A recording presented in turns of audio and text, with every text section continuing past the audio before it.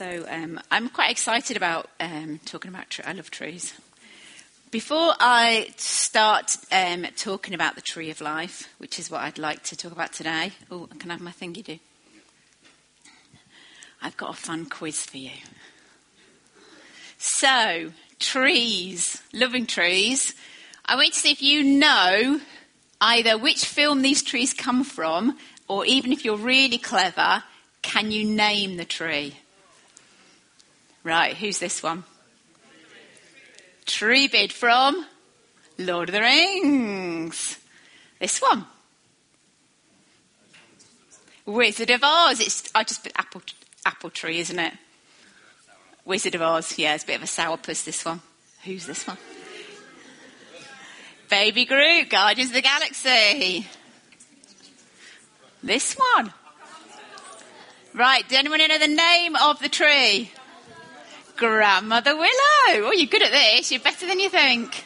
You know your trees.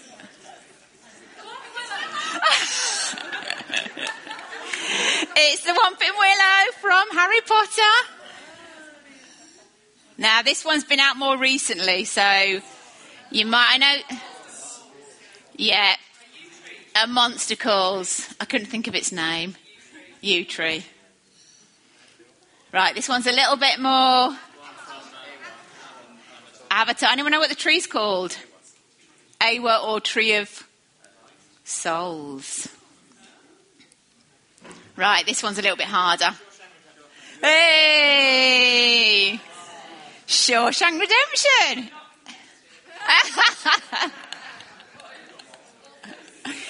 This one doesn't have it, it's just called The Tree. But yeah, well done. So let me introduce you to the Tree of Life. And there's many different trees in films and stories that depict trees. And a lot of these, they personify them so they actually come to life. So in the Psalms, you hear of trees clapping their hands. And in Corinthians, you hear of trees singing. So it's the Tree of Life is a picture, an idea, a story of a tree that brings life. So I would like to introduce you to the tree, where it all began, in Genesis. So if you've got Bibles, you'd like to turn me to Genesis chapter 2.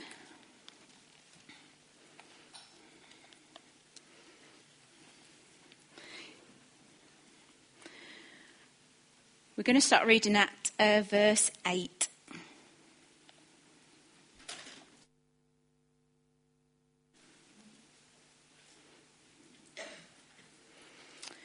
Then the Lord God planted a garden in Eden in the east, and there he placed the man he had made. The Lord God made all sorts of trees grow up from the ground, trees that were beautiful and that produced delicious fruits. In the middle of the garden he placed the tree of life and the tree of the knowledge of good and evil. Then you get the river bit, which is what Trevor did last 2 weeks. River flowed from the land of Eden, watering the garden. So verse 15. The Lord God placed the man in the Garden of Eden to tend and watch over it. But the Lord had warned him, "You may freely eat of the fruit of every tree in the garden, except the tree of knowledge of good and evil. If you eat its fruit, you are sure to die." Then we're going to flit over to 3:21.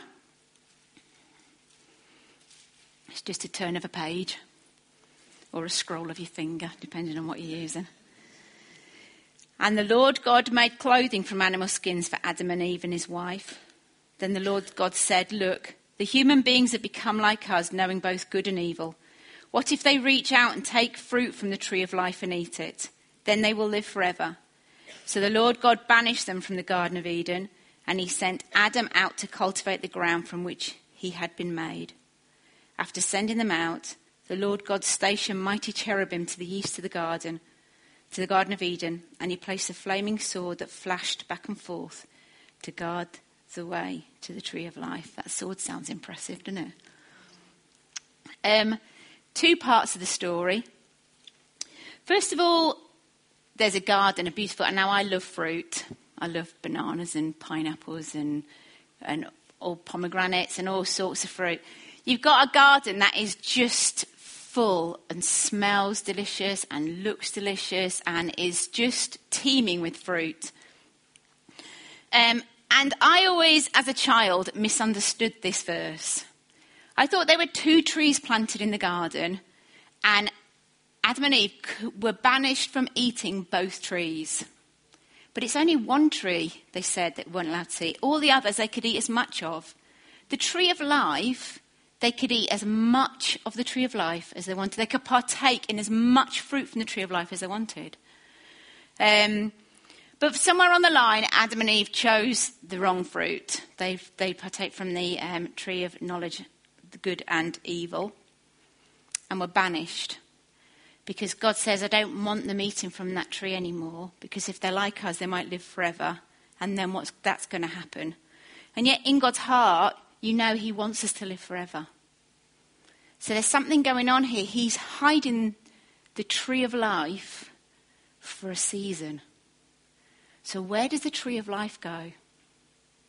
Does it get rooted up? Does it disappear? Does it vanish? Does it go back into heaven? What happens to this tree of life? Because he made it for us. So let's have a look, see if we can find it. It's there in the leaves of the Bible. Ooh, do you see what I did there? Let's go to Genesis 12. Still in Genesis. Here's a different story. We've had Noah. We've had Tower of Babel. So it's still very early on in the Bible. The relationship between God has still been broken. So this is one of the first times after Noah where God is trying to bring some reconciliation in relationship. And let's see what's there. The Lord said to Abraham, leave your native country, your relatives and your father's family, and go to the land that I will show you. I will make you into a great nation. I will bless you and make you famous, and you will be a blessing to others. I will bless those who bless you and curse those who treat you with contempt. All the families on earth will be blessed through you. So Abraham departed as the Lord had instructed, and Lot went with him. Abraham was 75 years old, when he left Haran. He took his wife Sarai, his nephew Lot and all his wealth, his livestock and all the people he had taken into his household, and he headed for the land of Canaan. When they arrived at Canaan, Abram travelled through the land as far as Shechem. There he set up a camp beside the oak of Moreh. At that time, the area was inhabited by Canaanites. Then underneath this tree, the Lord appeared to Abram and said, I will give you this land to your descendants. And Abraham built an altar there and dedicated it to the Lord who had appeared to him. There's a tree where there's relationship reconciliation started. There's a tree where promises have been made underneath. The name of this main Moreh tree means teacher. So under the watchful eyes of this teacher tree, reconciliation has started. Does it sound like somebody you know? Underneath this teacher tree, he promises to bless many people. And under this tree, worship begins. There's an altar built and worship's already started. And we see this picture through, I won't take you all through the verses, but I'll read you them quickly. In Genesis 8:1, we find Abraham under a tree where he's entertaining angels. So under this tree is an atmosphere of heaven. The culture under this tree is different, where angels and worship can carry on the earth. It carries its own ecosystem where the kingdom comes, where heaven comes to earth. In Deuteronomy 11, verse 30, we see the tree of Moreh, and it's actually increased now. There's trees of Moreh in the promised land. And in this passage, in Deuteronomy 11, verse 30, it's the whole Moses passage where God's saying, will you love me? Will you love and obey me? If you love and obey me, I can do you good, and all your family will be blessed, and all the people on the land will be blessed. Again, there's a reconciliation, a change, a restoration where God is trying to say, and he's saying in the promised land there's a tree. And in the tree there's reconciliation, transformation, and heaven's coming to earth. So here we have pictures of the tree of life, and it looks very much like Jesus to me. And this tree of life, Jesus, is drinking from the source of the river from the throne that Trevor spoke about. The river of love, the river of life, is flowing through its body. It doesn't have veins. I wanted to say veins then. Trees don't have veins. And this life and love flowing through the tree out into the world. And I'd like to explore the characteristics of this tree, because it shows ultimate love. The love that we've been singing, overwhelming, unrelenting, amazing love. Because this tree, in order to grow, has had to do something really drastic. Now, I got an allotment. I've planted quite a lot of seeds. Some have grown and some haven't. And I just go down to the garden shop, buy a packet of seeds. What are they? $1.25, $2.50 if they're expensive. Put them in the soil. They grow. Some of them do, some of them don't. That's the cost to me, £2.50, to see something beautiful. I've got corn. I hope they grow. Sweet corn. I'm really excited about those. Growing into life. I've never grown a tree. But this tree of life has done something really drastic. Because the price it's paid for the seed is extortionate. More than I think I would pay. Because it says in John 12:23, the hour has come, this is Jesus, for the Son of Man to be glorified. Very truly I tell you, unless a kernel of wheat falls to the ground and dies, it remains only a single seed. But if it dies, it produces many seeds. Anyone who loves their life will lose it, while anyone who hates their life in this world will keep it for eternal life. Jesus is saying that he came from heaven. Pure, beautiful, unpolluted heaven, where his worship with God was face to face. And he came down into a muddy, polluted, mouldy earth. Not only did he come down here, he made his bed in the earth and he chose to die there for us. That's how much it cost him to grow this tree of life. That's how unrelenting his love is. He became the tree in order to give us fruit. He died for you because he loved you. He lay his head in the mould. He lay his head in the pain. He wasn't frightened to be humiliated. Wasn't frightened of the pain. Wasn't frightened of having an earthly body. Wasn't frightened of the shame or the nakedness. He unclothed himself and slept and died in the mud for you to grow this tree. He loves you so much. He loves you so much. So this tree has grown out of the price of the Saviour. And it brings a shade. Its branches stretch wide. Its loving arms of the branches cover anyone and give shade to anyone who comes underneath them. His love is just overflowing. And it says, Warren Buffett said,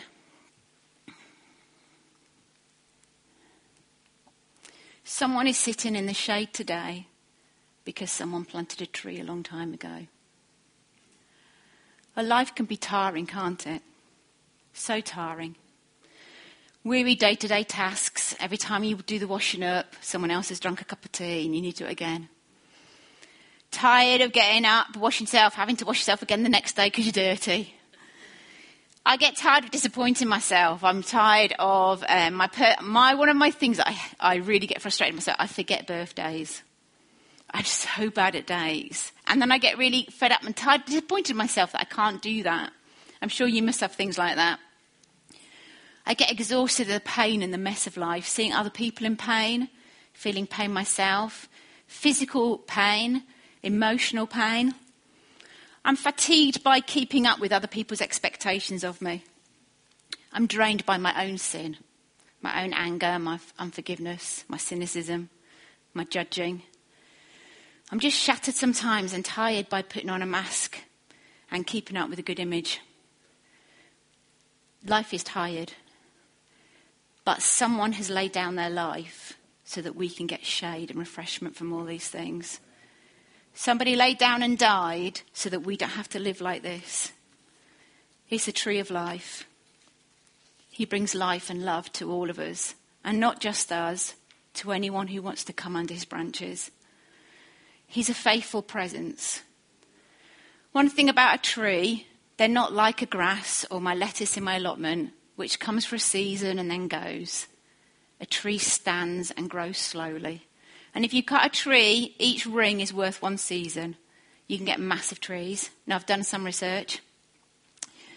The oldest single tree they thought was called Methuselah in California. I couldn't believe how old it was. 4,765 years old. Now they think they found an older one that's over 5,000 years old. There's some in Wales, some yew trees that have been planted. They think they're between 4,000 and 5,000 years old. Now this really blew my head away. Are you ready for this? Because trees clone themselves, and quite often trees aren't just... You see trees on their own, but actually trees aren't usually on their own. Their roots go down in a system and they're connected. And trees clone themselves. So it's the same tree, but cloned. So there's a massive clone of a very old root system in Utah, which they reckon is 80,000 years old. It's 6,000 tons, and they reckon it's the oldest and the heaviest thing on earth. Trees. They're not passing away. They're a faithful presence. And Jesus is that faithful presence. He doesn't come and go. He's not pleased with you one day and fed up with you the next. He's a faithful presence of overflowing love to you. He's a faithful presence of life to you, of shade, of rest, of somewhere. He's there all the time. He doesn't move. He doesn't run away. He's there for you. And I have a funny example. When I was a child, knowing that there was a tree at the bottom of the road, it was just around the corner, and it had like a blob for a nose and two blobs for eyes. It honestly looked like Grandma Willow on the tree. Every time I walked the dog, I talked to the tree. No, yeah, I know I'm mad. I talked to the tree. And it was funny, the whole thing about faithful presence is because it was always there. And it was always ready to listen. And it was, every time I went there, I'd spend time under its branches just talking to it, because I knew that if no one else cared, at least my tree would listen. It's still there. I do sometimes go and talk to it when I'm home. My tree. And it's like trees don't run away. They're faithful presence. So you can, yeah, you're right, I am crazy. I want to show an example of how the tree of life worked and lived and came to earth, and how he loved in a real way. So we're going to flip to a story. I love this story in John 4. If you'd like to turn to John 4.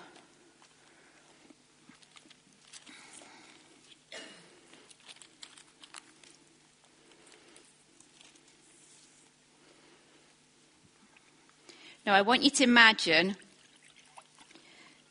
that Jesus is a tree of life in this story, that he's a shade, he's an oasis in this town, that he's standing there.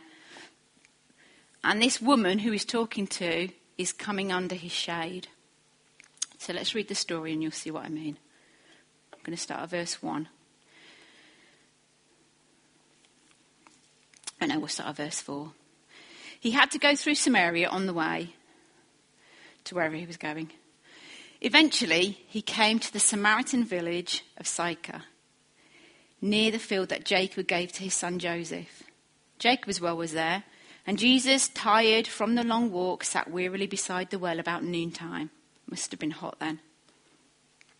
Soon a Samaritan woman came to draw water, and Jesus said to her, "Please give me a drink." She was alone at the time because his disciples had gone into the village to buy some food. The woman was surprised, for Jews refused to have anything to do with Samaritans. She said to Jesus, "You are a Jew, and I am a Samaritan woman. Why are you asking me for a drink?"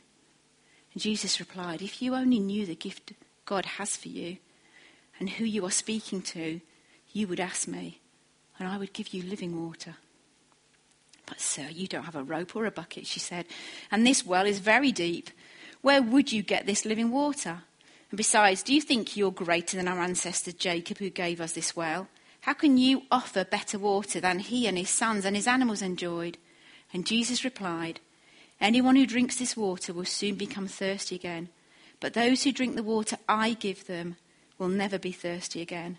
It becomes a fresh, bubbling spring within them, giving them eternal life." "Please, sir," this woman said, "give me this water. I'll never be thirsty again, and I won't have to come here to get water." "Go and get your husband," Jesus told her. "I don't have a husband," she said. Jesus said, "You're right. You don't have a husband, for you've had 5 husbands, and you aren't even married to the man you're living with now. You certainly spoke the truth." "Sir," the woman replied, "you must be a prophet. So tell me, why is it that you Jews insist that Jerusalem is the only place of worship, while we Samaritans claim it is here on Mount Gerizim, where our ancestors worshipped?" And Jesus replied, "Believe me, dear woman, the time is coming when we will no longer matter whether you worship the Father on this mountain or in Jerusalem. You Samaritans know very little about the one you worship, while we Jews know all about him, for salvation comes through the Jews. But the time is coming, indeed it's here now, when true worshippers will worship the Father in spirit and in truth. The Father is looking for those who will worship him that way. For God is spirit. Those who worship him must worship him in spirit and truth." I think we'll leave it there. He eventually tells her that he is the Messiah. But I want you to look at how this tree loves. This tree sat there, it's tired, but it's a faithful presence. And this woman comes underneath, and she's of a completely different race, and in fact she's an enemy of the Jew. He shouldn't be talking to her. It's almost like Jesus is a Huddersfield supporter and she's a Leeds fan. You